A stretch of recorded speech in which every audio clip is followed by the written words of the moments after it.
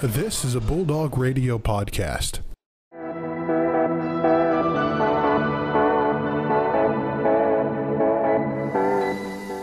Hello and welcome back to the fourth episode of the Lifestyles podcast for the Fire Pit, which is produced by the Torch editorial staff, which is then produced by Bulldog Radio. Ooh, many things. So I am our host, Marissa Russell, the Lifestyles editor, and I'm joined by some lovely ladies.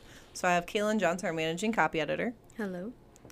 Veronica Mascaro, our social media manager. Yes, hello. I ace that. And Cora Hall, our editor-in-chief. Hello. So today, to end Women's Month, because we have 5 days left. I don't know math. Every month is Women's Month, but it's just we're celebrating it this month. We are going to talk about our favorite women that have influenced us. Our women role Yeah, models. our role models. No, not even our women, just our role models, Yeah. Kaylin. Okay. There we go. Yeah, Kaylin, why you got to add a woman on Do you know what's cool is my role model recently got named as a role model by a football player in like a very big press conference, so that was pretty cool. Oh, that's awesome. Yeah. So I think we all decided to pick someone that's like well known throughout society, or like there. Did you? No, I didn't. So, actually, I chose mine because I'm participating in this event through OMSS. So, if you guys have free time, it's going to be Zoom. Let me just plug it real quick. So, it's called Hidden Figures. And so basically with Hidden Figures, it's like a virtual living wax museum. So all these women from different organizations on campus are going to be dressing up like women in history who made an impact that might not be known as well, or they might be known pretty well. So I'm actually going to be representing mine today. If you have free time, be sure to stop by from 6 to 7 on March 30th. The link to the Zoom is available at FSU OMSS on Instagram. Thank you, Veronica. Yes, of course. And my person is somewhat well known, but I don't think that everybody will immediately. You've gone three different. I know that not everyone will immediately know her. I got told I couldn't pick a fictional character, but whatever. Well, we want to talk about women who have done good things for other women and people in general, in society. Okay, well, hear me out. I read more than I do anything else, and that's how I base all my You should know a lot of influencer women if you read a lot. They're fictional. We'll pick an author. I don't read the same author. She picked someone. We're ready. Who wants to start? Not it. I'll start because if Thank you. if you don't know mine, you probably live under a rock. Me. So I talked about this in my column a couple weeks ago, but one of my favorite role models is Megan Rapinoe. She's a U.S. women's soccer player, and she wasn't actually super popular when I first started following her because it was 2011 in the World Cup, and the U.S. lost to Japan. I remember it like it was yesterday. It was so sad, and it actually made me a fan of the team though, because then they came back with just this burning passion to beat everybody, and they really have ever since. But the 2012 Olympics was when I really started watching every single game, and I was the same position as Megan Rapinoe at the time, so I loved watching her. And What position? She was outside forward. So okay. it was fun to watch someone and try to learn from them, and then along with being my favorite player, then 4 years later in 2016 when Colin Kaepernick was kneeling at football games, she was one of the only athletes to do that in solidarity with him, which was really cool to see. And it really kind of influenced me to this day of you can stand up for what's right even if nobody else is, or you can kneel for what's right, either one. But that was kind of the first time I really dug into social issues and really informed myself and made a decision about if I wanted to support that or not. And so that's kind of stay with me to this day. And also she has pink hair, she's a I can't say the word. My hair.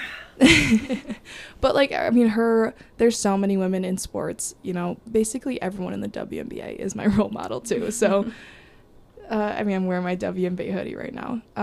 But yeah, she's my role model, and if I ever got to meet her, I think I would cry. She was just at the White House actually too, which was sweet. If you haven't seen her in Midge Purce's like speeches. You definitely should watch them. Thank you, Cora. Really cool. I didn't even know that was an WNBA. Like, you wear that all the time, and I was just like, orange. Yeah, it's the WNBA logo. It was named the fashion statement of the year by the Sports Business Journal last year, so I love that. It looks really COVID cool. fashion. it's a trend. Hop on it. All right, I can go next if you'd like. My role model is Charlotte Perkins Gilman, and she is an author from the 1900s. She wrote The Yellow Wallpaper, and she also wrote a book called Women and Economics. So the thing that she really like focused on throughout her life was just feminism in general, being an activist in that, and also for mental health issues specifically regarding women. So the way that women were treated in regards to mental health. When she had her first child, she had postpartum depression, which wasn't diagnosed back then. So instead, they just kind of acted as if she was a little bit crazy and put her on what's called a rest cure.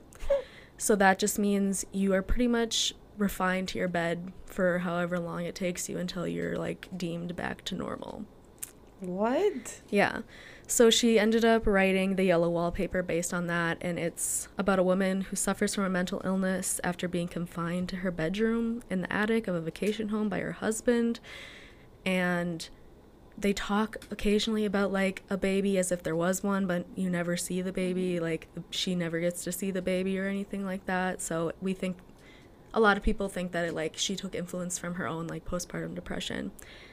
And she used it kind of as a call of action for readers to recognize like the complexity and legitimacy of women's mental health struggles, and like to kind of benefit therapy, like their different therapeutic remedies, and like push away from like the strange ones that they like got like for women, when they were just kind of saying like there's not really anything wrong with them, you know, like they're just kind of acting, so we'll just give them a rest cure. So the same kind of stuff. But yeah, so she used it to advocate for better diagnosis too, which is really important.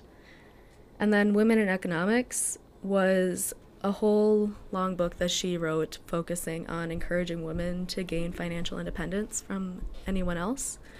And here I have a quote from her that I just think is great. "The economic independence and specialization of women as essential to improvement of marriage, motherhood, domestic industry, and racial improvement." So that was her goal with Women in Economics. And then following all of that, I believe, she ran a magazine called The Forerunner, where she published a lot of her work. And the whole point of the magazine, here's another quote from her, is, "It stands for human progress and concentrates upon the progress of women only because their present position is the world's stumbling block." So that's kind of the main thing. Like, she did end up committing suicide at the end of her life because of a breast cancer diagnosis. So her whole kind of life was like rooted in a lot of like mental illness struggles and stuff, but she really fought past a lot of that, or she fought to like make it more well known, which I think is one of the most important things. Mental health activism is really important to me, so I really that's why she's my role model. And I'm guessing you've read her books, hopefully? I have read The Yellow Wallpaper and a few other of her short stories from The Forerunner. One of her stories from The Forerunner is called Herland, and it was a book like about a utopia of an all-women society, which is really cool. So I mean, I recommend that one too. I really want to read that now. Yeah. Sounds very interesting. See, I feel like that would be like I would not have fun reading that. Why? Like, I don't know. I just like romance too much, and like I think there's romance in it, possibly. Lesbians I are haven't read the people. whole thing. okay, no, I like reverse harem type stuff. You're like, what? Reverse harem. So a regular harem is one man with a groupies of women. A reverse harem is one female with a group of men. So like a love triangle, but the woman is Like with 5+ men. Solo. So Marissa's life. I'm gaining a lot of insight into Marissa right now, and things are really making sense in my head. Gosh, well, on that note, I can go next. So when I was picking my woman, I kind of went back to my roots and kind of like what I experienced growing up, because being, a Mexican American kid in the US, you don't get to see a lot of people in history books that look like you, let alone women. I mean, the history books are already full of men, so finding a Mexican, yes, am I not I'm off the mic. Okay, sorry, my apologies. So finding a Latina woman, or just, in general, is just incredibly hard as it is. So my woman is Jovita Idar. She's a Mexican-American journalist, so that's really fitting. And she's as well an activist and suffragist. So with her story, her family, they owned a newspaper back in 1885. She died in 1946. So they had a newspaper called La Crónica, and so she was working there for news and activism regarding Mexican-American rights. So she often spoke about racism, and during this time, the Mexico Revolution was going on. So then her and her family, they organized the first Mexican Congress to unite and unify Mexicans across the border to help fight injustice, and they talked about a lot of education and economic resource issues. And then she also was really big on, women's suffrage rights and encouraging women to vote and all that type of stuff. And the really cool thing about that was, her family was all about that too. They also advocated for women's rights because they knew it was really important about it. And then she also became the first president of La Liga Femenil Mexiquista, which is the League of Mexican Women. And so it was started to help provide education for Mexican American students. And then also during her time, she went to the Mexican Revolution to serve as a nurse and help the people, who were injured. And then she also wrote an article protesting Woodrow Wilson's, decision to send the troops to the border. And, the U.S. Army, they didn't like that, so they sent, troops to go shut down their office of her newspaper. And she stood at the front door, and she wouldn't let them in. And, eventually they came back, and they forced her newspaper to shut down. But even though it was shut down, she didn't stop writing. So she continued and kept writing for the newspaper, even though, it was shut down. And so learning about her and being able to learn about her is something really cool, because I feel like if I would have learned something like that when I was in high school or maybe elementary school, it would have been so motivating to, learn about, and it would have encouraged me more to go into journalism. Definitely. She sounds amazing, first of all. The annoying thing is that all of our textbooks and stuff for our school before college is all super predated. The ones that we had to read study were probably 20 plus years old, and so that they're not gonna buy any new ones soon, so they're not, unless teachers take initiative to teach outside of the textbooks. Kids aren't gonna learn anything like that. It's quite interesting how that happens. And also, even in college, we don't necessarily learn. You have to actively pursue, if you want to learn about those types of things. I mean, my freshman year, I specifically did a research project about Mexican-American figures because I wanted people to know about, more Mexican, or not necessarily even Mexican-American figures, just, Latino figures in general, so that way people could know, hey, there are these people who are out here doing, incredible things and making progress. And, these are the types of things that, prevent, students from, progressing in life, because they don't see people that look like them doing, great and big things everybody else does. So it really is, an issue when it comes to representation. Yeah, representation is one of the most important things I could think of when it comes to education, when it comes to, starting your career, when it comes to really most of life. When you see movies, you see, books, anything. Having someone who you can relate to, background-wise, the way you look, the things that you do, is so important, and it's so powerful. 'Cause even as a kid, I didn't even realize why, but okay, Mulan was always my favorite princess, and it's Hey, same, when until Brave came. when you find those Disney, and now it's Mina Kimes is my hero, but it's those people who have the same background as you is really powerful to see them in a role where you see yourself. in the future. Yeah, as an English major, we focus a lot of time here at Ferris on the idea of diverse books. So there's a whole organization called We Need Diverse Books, which we kind of look into and do in like children's literature and adolescent literature. We kind of do like a full project based on the whole thing, which I think is so important. And I think that as far as literature goes here, they're really trying to bring in more diverse authors, and we really focused in like British lit, we focused a lot on the women authors instead of just focusing on all the old white men that wrote, which I thought was really, really great.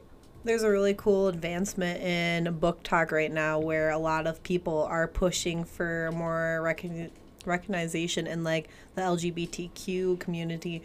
They have a lot of books that are coming out right now that like have African folklore that like is just phenomenal. I haven't actually gotten to read it, but all the reviews I've seen. Children of Blood and Bone, amazing. Everybody should read it.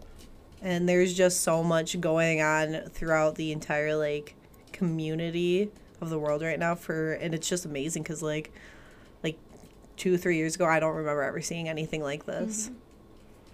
With that, I guess I'll go to mine. So I can remember growing up watching Disney Channel and seeing Demi Lovato on like Camp Rock and what's it called? So Random or Sunny with a Chance. Yes. Sunny with a Chance. And I thought she was just hilarious and always so happy. Well, I remember I can distinctly remember being in my mom's room reading one of those like trashy magazines you get from the grocery store, and it was talking about how Demi Lovato had cuts on her wrist and how she said that it was just from hair ties. And instead of getting to the point of why Demi Lovato, who portrayed herself as someone who's so happy having these cuts, they just kind of like shamed her for it. And Demi Lovato has had such a bad reputation throughout the entire like media for her drug abuse, and it's just insane to me that people can be so cruel to her when she puts her whole heart on her sleeve and like comes to people and talks about it.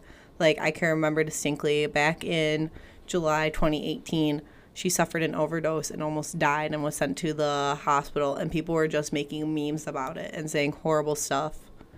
And so I think that she is an incredibly powerful woman because even with all that, she still like talked about her struggles, and like it was there on me. Like if I was her, I would have just like disappeared because after seeing all those hateful stuff, why would I come back? But she like kept going and like realized that she could be influential for other people who go through the same kind of thing. Glamour did an article, that's where I'm looking up all of her information, and it literally goes like through every single year of like her entire like mental health, substance abuse, and like where it all started for her. And it's just kind of sad because she was 18 when she first, I think is 18 when she started cocaine, I want to say. It was when she was pretty young. Yeah. And it's like she's just had a rough start, and nobody has ever, like, the media hasn't given her a, like, easy go at it. Yeah, no. Well, and I think there's two things to kind of unpack there. Is one, these Disney Channel stars, like, taking these kids, throwing them in the limelight like that, and making them, like, national celebrities is just such a insane, concept to me, thinking back on it. And nobody knew what the effects of that would be on these kids because it had never been done before. Like when we were kids, that was like a very new thing, and now all of these kids grew up into these young adults who have all these struggles and who have never had a normal life. And it's been such a I don't know, wild thing to watch unfold, and I have so much empathy for them because they were literally thrown into this world of Hollywood and this fame and this weight of responsibility at the same time. And when they're growing up, like when I was 16, I was a different person than I am now. So it's just, it would be very hard to do that. And the other thing is the way the media treats women who make mistakes. or the women who, you know, struggle with drug abuse, or women who, like, I remember when Hope Solo had those like assault charges against her, the entire media demonized her, like made her sound like the absolute worst person on this earth. And like, how many men can you think of? I'm not defending her, but I am saying, how many men have you thought of who you've seen them getting written about the media about like assault allegations, and it's just like one and done, kind of over. We're used to this. But when it's a woman, it's like she gets absolutely it also depends on like where destroyed. you are in like your career too, because like she was supposed to be like this role model, and so everyone just wrote her off because she was teaching these kids these bad things. But like Motley Crue, who's in rock and roll, that's fine that they do like all these drugs and stuff. And one of them even, I believe, like was drunk or high when he was driving, and I think he either killed someone or severely hurt someone, and it was just fine. Like, I mean, I think that also has to do with the fact that they're men in the rock and roll industry. like that's what's expected of you if Yeah. you're in the rock and roll. Like you have to be hardcore. Yeah, but that's just a whole another interesting discussion about the way that women are treated in the media versus men. Yes. But I don't know if we want to go around and maybe say, like, kind of expand on how our role models, like, influenced us to this point, because I feel like that's kind of an important part of having role models, recognizing what you learned from them and how they kind of changed you. Do you want to start, Cora? Yeah, I can start. Because I would say before I started, I mean, I was young too, but like when I was 15, 16, I was like not very opinionated, and I didn't want to be, you know, that person who's always like has these strong opinions and is getting into arguments about things that like they do matter, but like when you were in high school, they didn't really matter that much, you know? But once the whole Colin Kaepernick thing, and then Megan Rapinoe started doing it, and I was really like looking up stuff about it, because I was like, I don't know how I feel about this, and I did the research, and I was like, no, like he's actually doing a very good thing, and he is doing it in the right way. And that was the first time like my first like journalistic like journey, I guess, because I was like looking up all this stuff, and I was like, well, what's right and what's wrong? People are saying this and people are saying that. So I really dug into it, and it's kind of changed how I see sports. It's changed how I see social issues.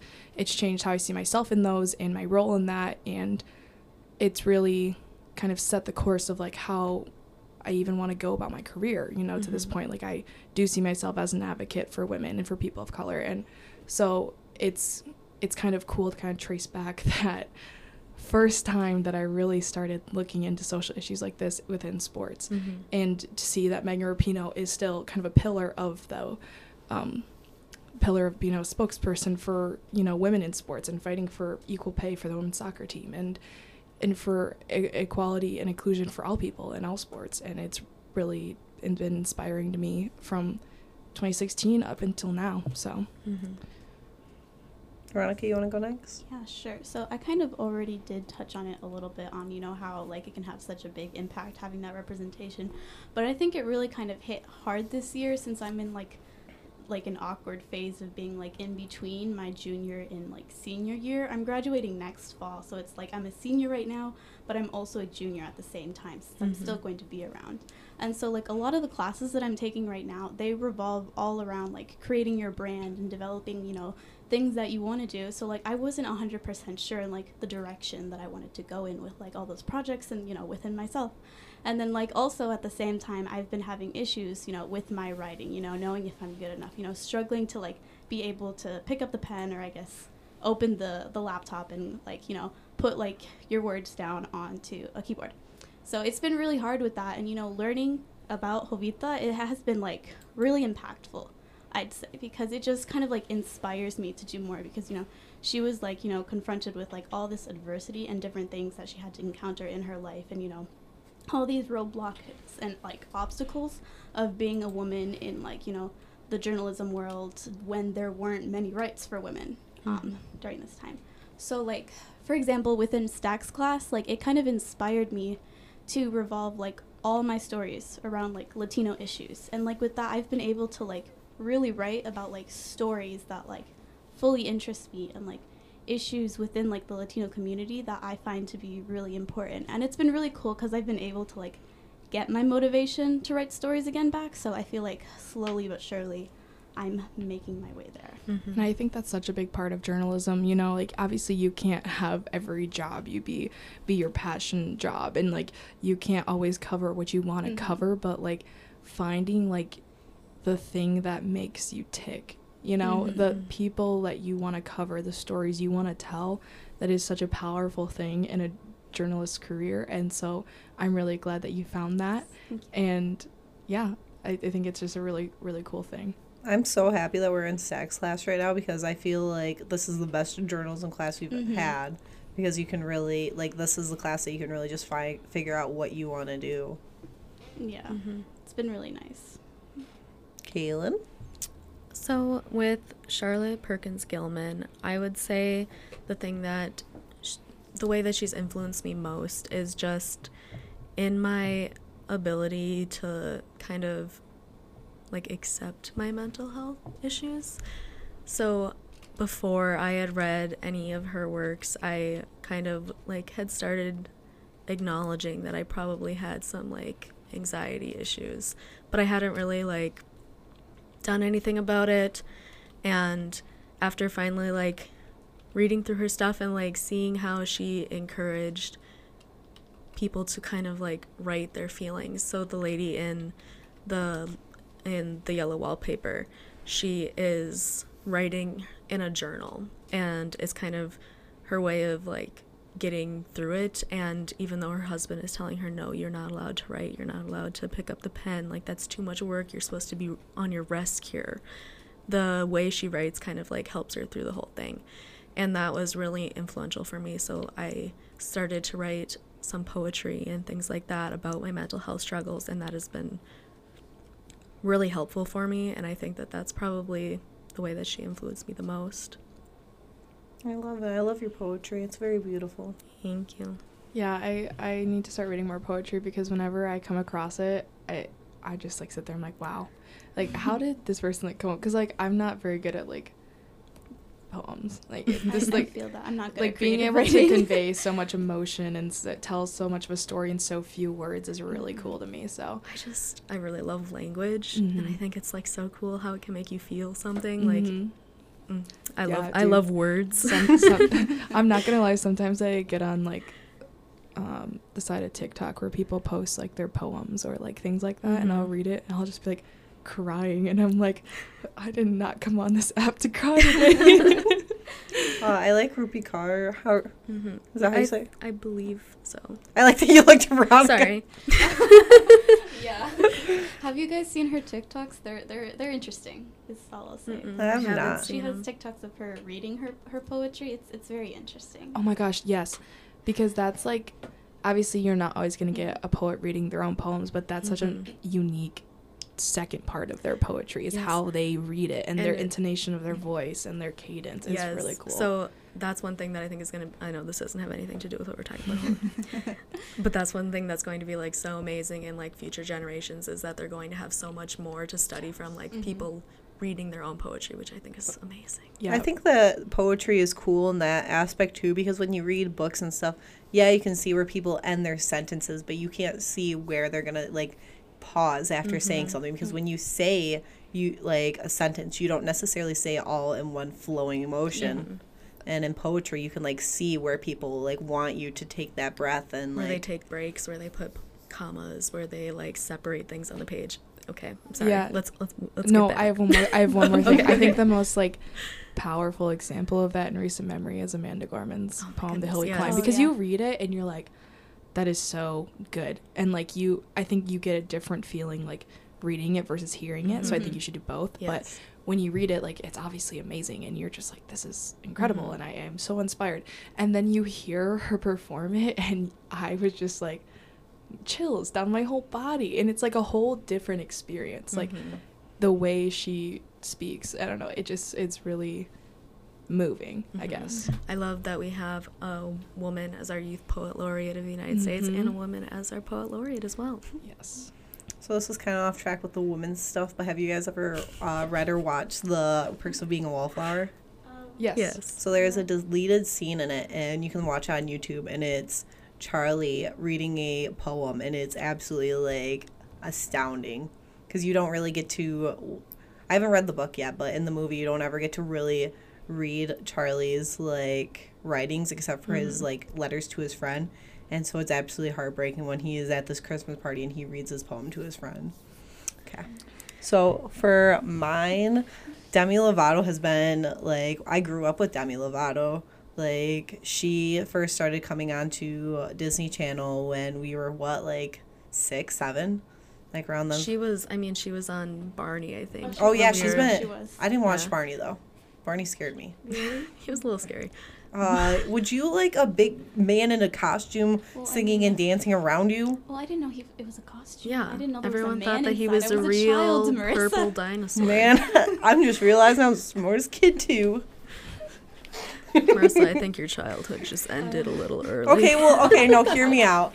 I don't know if I've kind of spoke on this before in other podcasts, but I watched like Criminal Minds, like Law and Order SVU since I was like 4. Heck no, those things scared me. I remember watching. would I have couldn't been even watch Harry traumatized. Potter. at I that watched age. America's Most Wanted, and I thought like one of those people were going to walk by, so I like closed Dude. my shades. I like hid under my bed. I went to sleep under my bed because I was so scared Dude, it that was- this man from Atlanta was going to find me. No, I remember my freshman year, I was really into Law and Order SVU, and I didn't have a suite mate for the first month of school, so it was just locked and off, like the lights were off. So like my bathroom door would be open, and I could see the door to the other suite that was empty, and I'd be like watching Law and Order SVU at night, and I would just be like, yeah, there's someone in there. I'm gonna go lock my bathroom door because there's definitely someone in another room waiting to kill me once I go to bed. So if I would have watched that when I was 4, I think I might I have been don't like know. 6. I was like super young though, because I watch like George Lopez and stuff. Like I mean, I well, feel like George that's Lopez smart. and Law and Order SVU are two very No, but, like, different that's shows. adult, Very like- different. Yeah, this. no, because like I'd watch it and the up until like 10 o'clock was when Law and Order would usually end, and then George Lopez would come on after for Nick at Night. Yeah.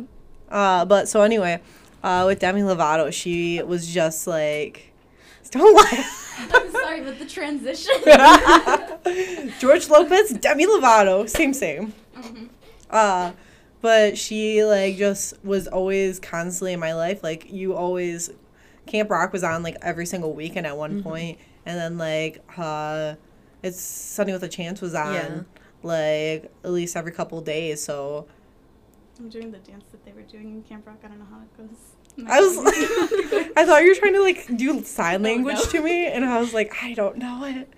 But so when I like found out that she had all these issues, it was just kind of like almost inspiring to know that she had such like a happy face to everyone on like the shows and stuff, and then she was just struggling inside, but she was so willing to like help everyone, and yeah, I really love her. And I feel like she's really kind of handled a lot of this with grace, even though it was a very difficult thing, and it was very public, you know, like her overdose was very public. Oh, it in was the all media. over. And that's like a really hard thing, I think, to deal with while you are recovering Yeah. from that. And I don't know, I do have a lot of respect for how she handled herself throughout all that. Yeah, I agree. She was also someone that wasn't afraid to speak her mind. Like, I don't know if you guys ever watch X Factor, but she was very polite and nice, but she also was like, give it back to someone if they were rude to her. And I thought that was wonderful. At this point in the podcast, we wanted to put in a trigger warning. For those listening, we will be delving into topics that involve sexual assault and the discussion of that moving forward, so please just be aware of that as you continue to listen. So for the last part of this podcast, we wanted to kind of discuss a few, I guess, relevant issues or discussions that are going around about women in today's society and things we deal with. And we wanted to do it in like a positive way and an empowering way. And yeah, Marissa, do you want to bring up the TikTok you saw the other day?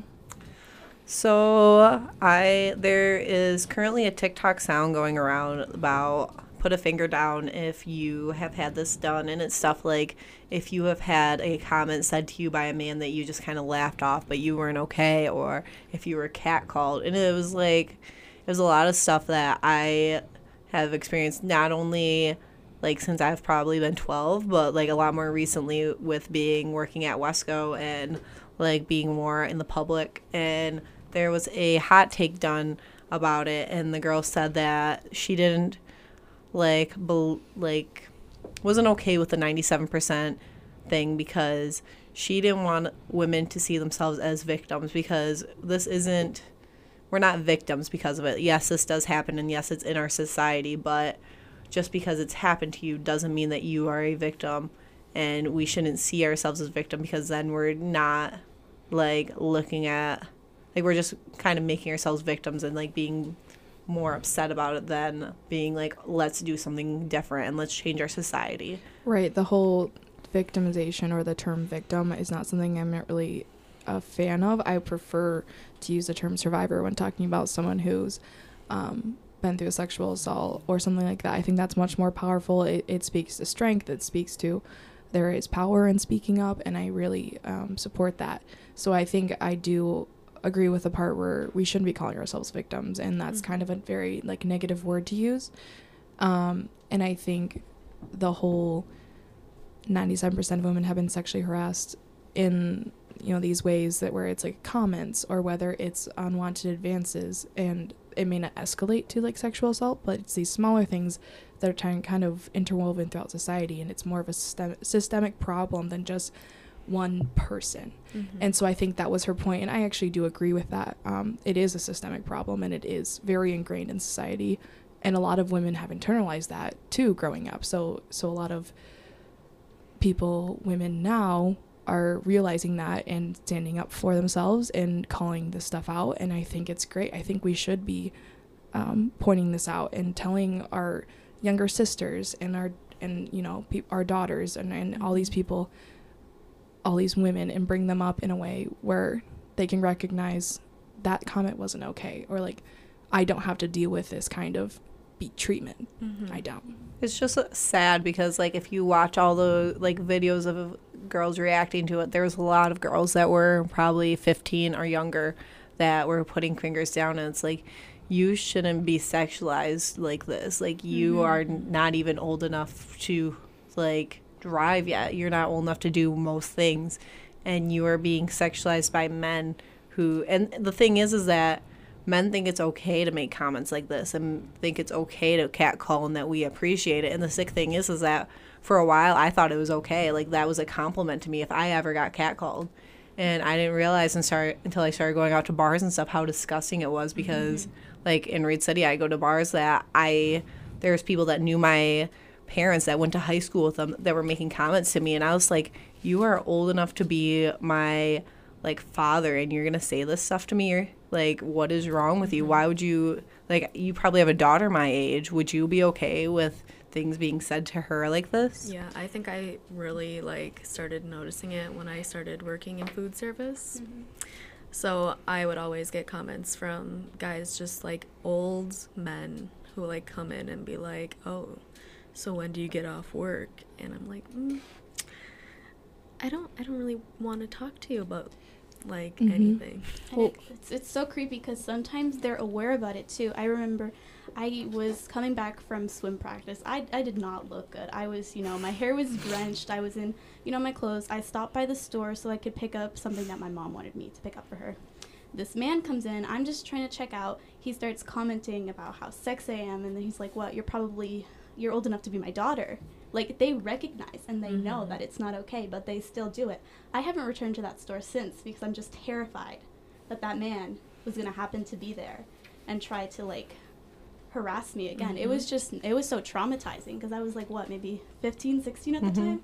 Yeah, it's just so common. I remember once I was, like, walking into a gas station. I decided to dress up this day, so I was wearing, like, a turtleneck and like skinny jeans or something, so I was like proud of how I looked.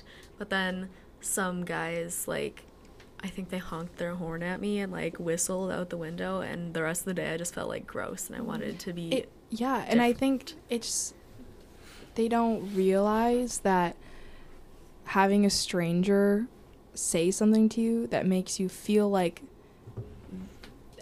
I can't even explain it. It just makes you feel so uncomfortable, and then like you almost just want to go home and change. Like, you're just like, it's drawn like unwanted attention to you, because I would like to just exist as I am and not have people make comments at me when I don't know them and I don't want to engage with you in that way, and I don't think it's cute when strangers flirt with me. Like, I just want to go about my own day, and if I want to look good, that's great. But then when you're like, I'm gonna look good today, and you're like, do your hair and put on a nice outfit, and then it draws that unwanted attention, it sucks, because you're like, this is gonna be such a good day, and then it's like ruined. The thing is, like, you're doing it for yourself most of the time. Like, when I get dressed up and I like spend time like doing my hair, doing my makeup, like picking out a cute outfit, I'm doing it for myself. And then to be like picked out for it, like looked at differently and said like, oh, and like as if I did it for someone else, as if I was doing it for them, it just makes me so uncomfortable. I hate the fact that also, like, you see men, and it's not necessarily for you, maybe it's just you're watching, but you'll see men, like, stare at women's, like, butt and boobs, and, like, there's been times where, like, I'll wait on a customer at Wesco, and they will, like, just blatantly look at my chest, and I'm just wearing a regular t-shirt, and it's like, why, like, what's wrong with you? Like, I'm trying to, like, wait on you, and you're just being so disrespectful right now. Yeah, and then there's always people who are like, well, it's not all men. But something I've seen recently circulating that I actually do, I think, shed some perspective on this is like, yeah, it's not all men, but it's enough men that we feel like we have to assume, or we feel like we have to take precautions. So if you're not one of those men, maybe think about that, you know? And I think something that I would hope my guy friends do is to call out like sexist, misogynistic language among their friends, because even if there's no women there, it's still not okay. And having guy friends who like actively support women and like call this stuff out, or actively support women's sports or women's, you know, anything to do with women, the men who use their Platform. Privilege and platform to actively support women is so meaningful.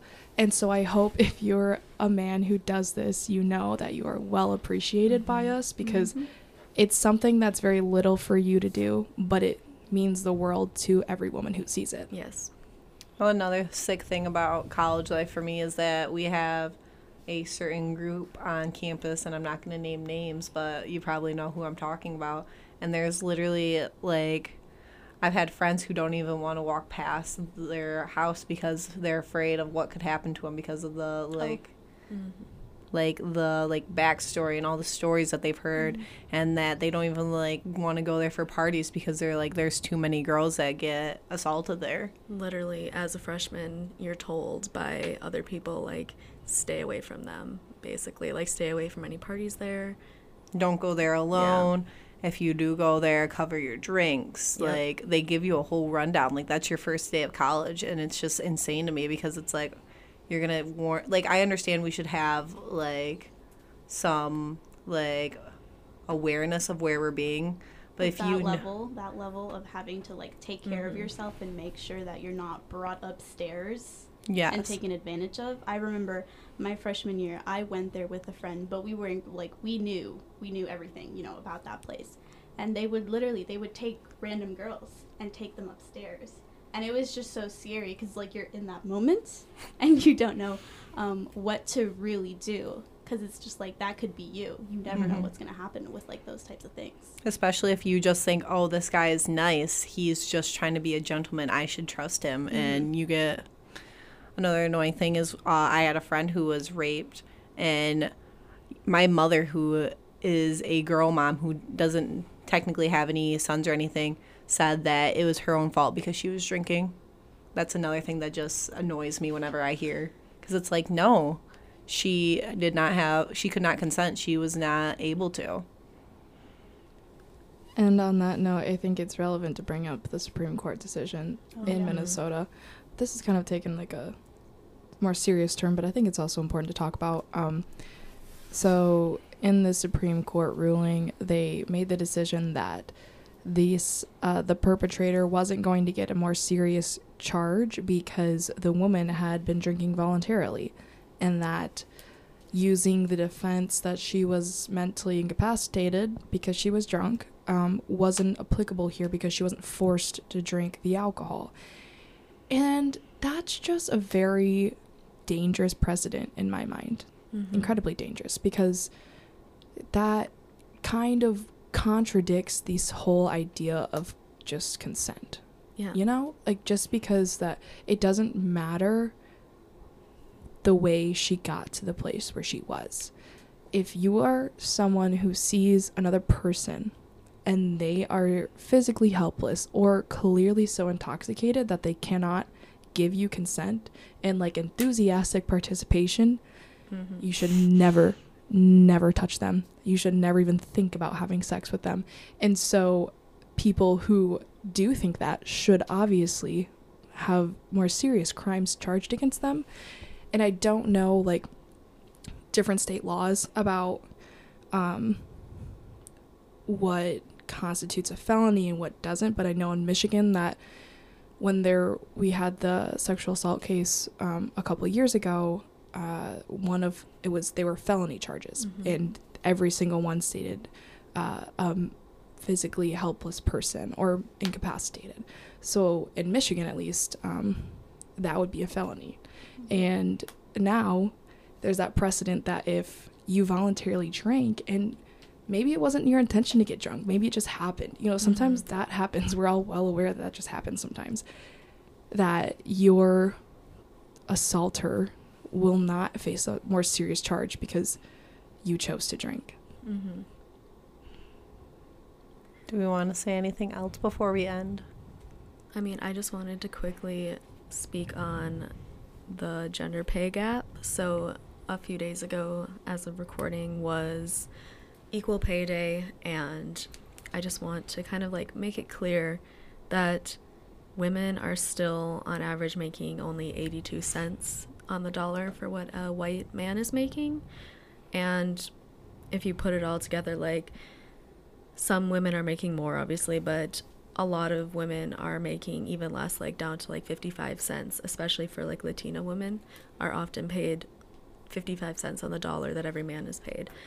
And that is just kind of like a terrifying thing. Like, obviously it's a different kind of terrifying than what we've been talking about, but like, it's still like, how are we expected to live like these independent lives if we can't even make the same amount of money?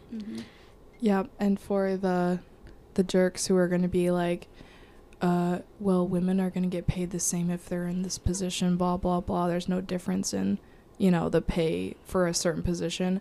It's not about that. It's about the opportunities provided to women and the fact that I can guarantee you that there are fewer CEOs who are women than men in this country. And the paths of opportunity throughout specific companies are not equal for men and women. I think it's encouraging now, the trend we are going in.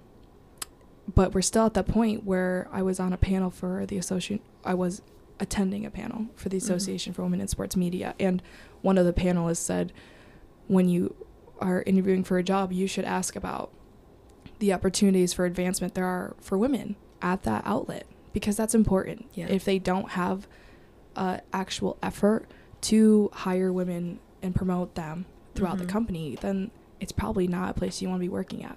So I think we are moving in a more positive direction, but there still is that issue that there's just not the same opportunities for women there is men. Yeah, and even at this rate, according to the World Economic Forum, it's still going to take 250 years to close the wage gap that there is right now, even at the rate where we are currently advancing. It's still going to take 250 years and $2.1 trillion. Women's Month. Make sure that you appreciate women every day that are in your life. The world's sad now. Go think of one Fight for equality, because you would not be here if they were not. Every day. Go do something for a woman in your life today. Buy a no book. matter how small it is. You could literally just write them a card and make them feel special and know that, they matter in your life. And, it just means a lot. So go do that today, and thank you for listening. We hope that this has been educational, and we will see you all next week. Goodbye.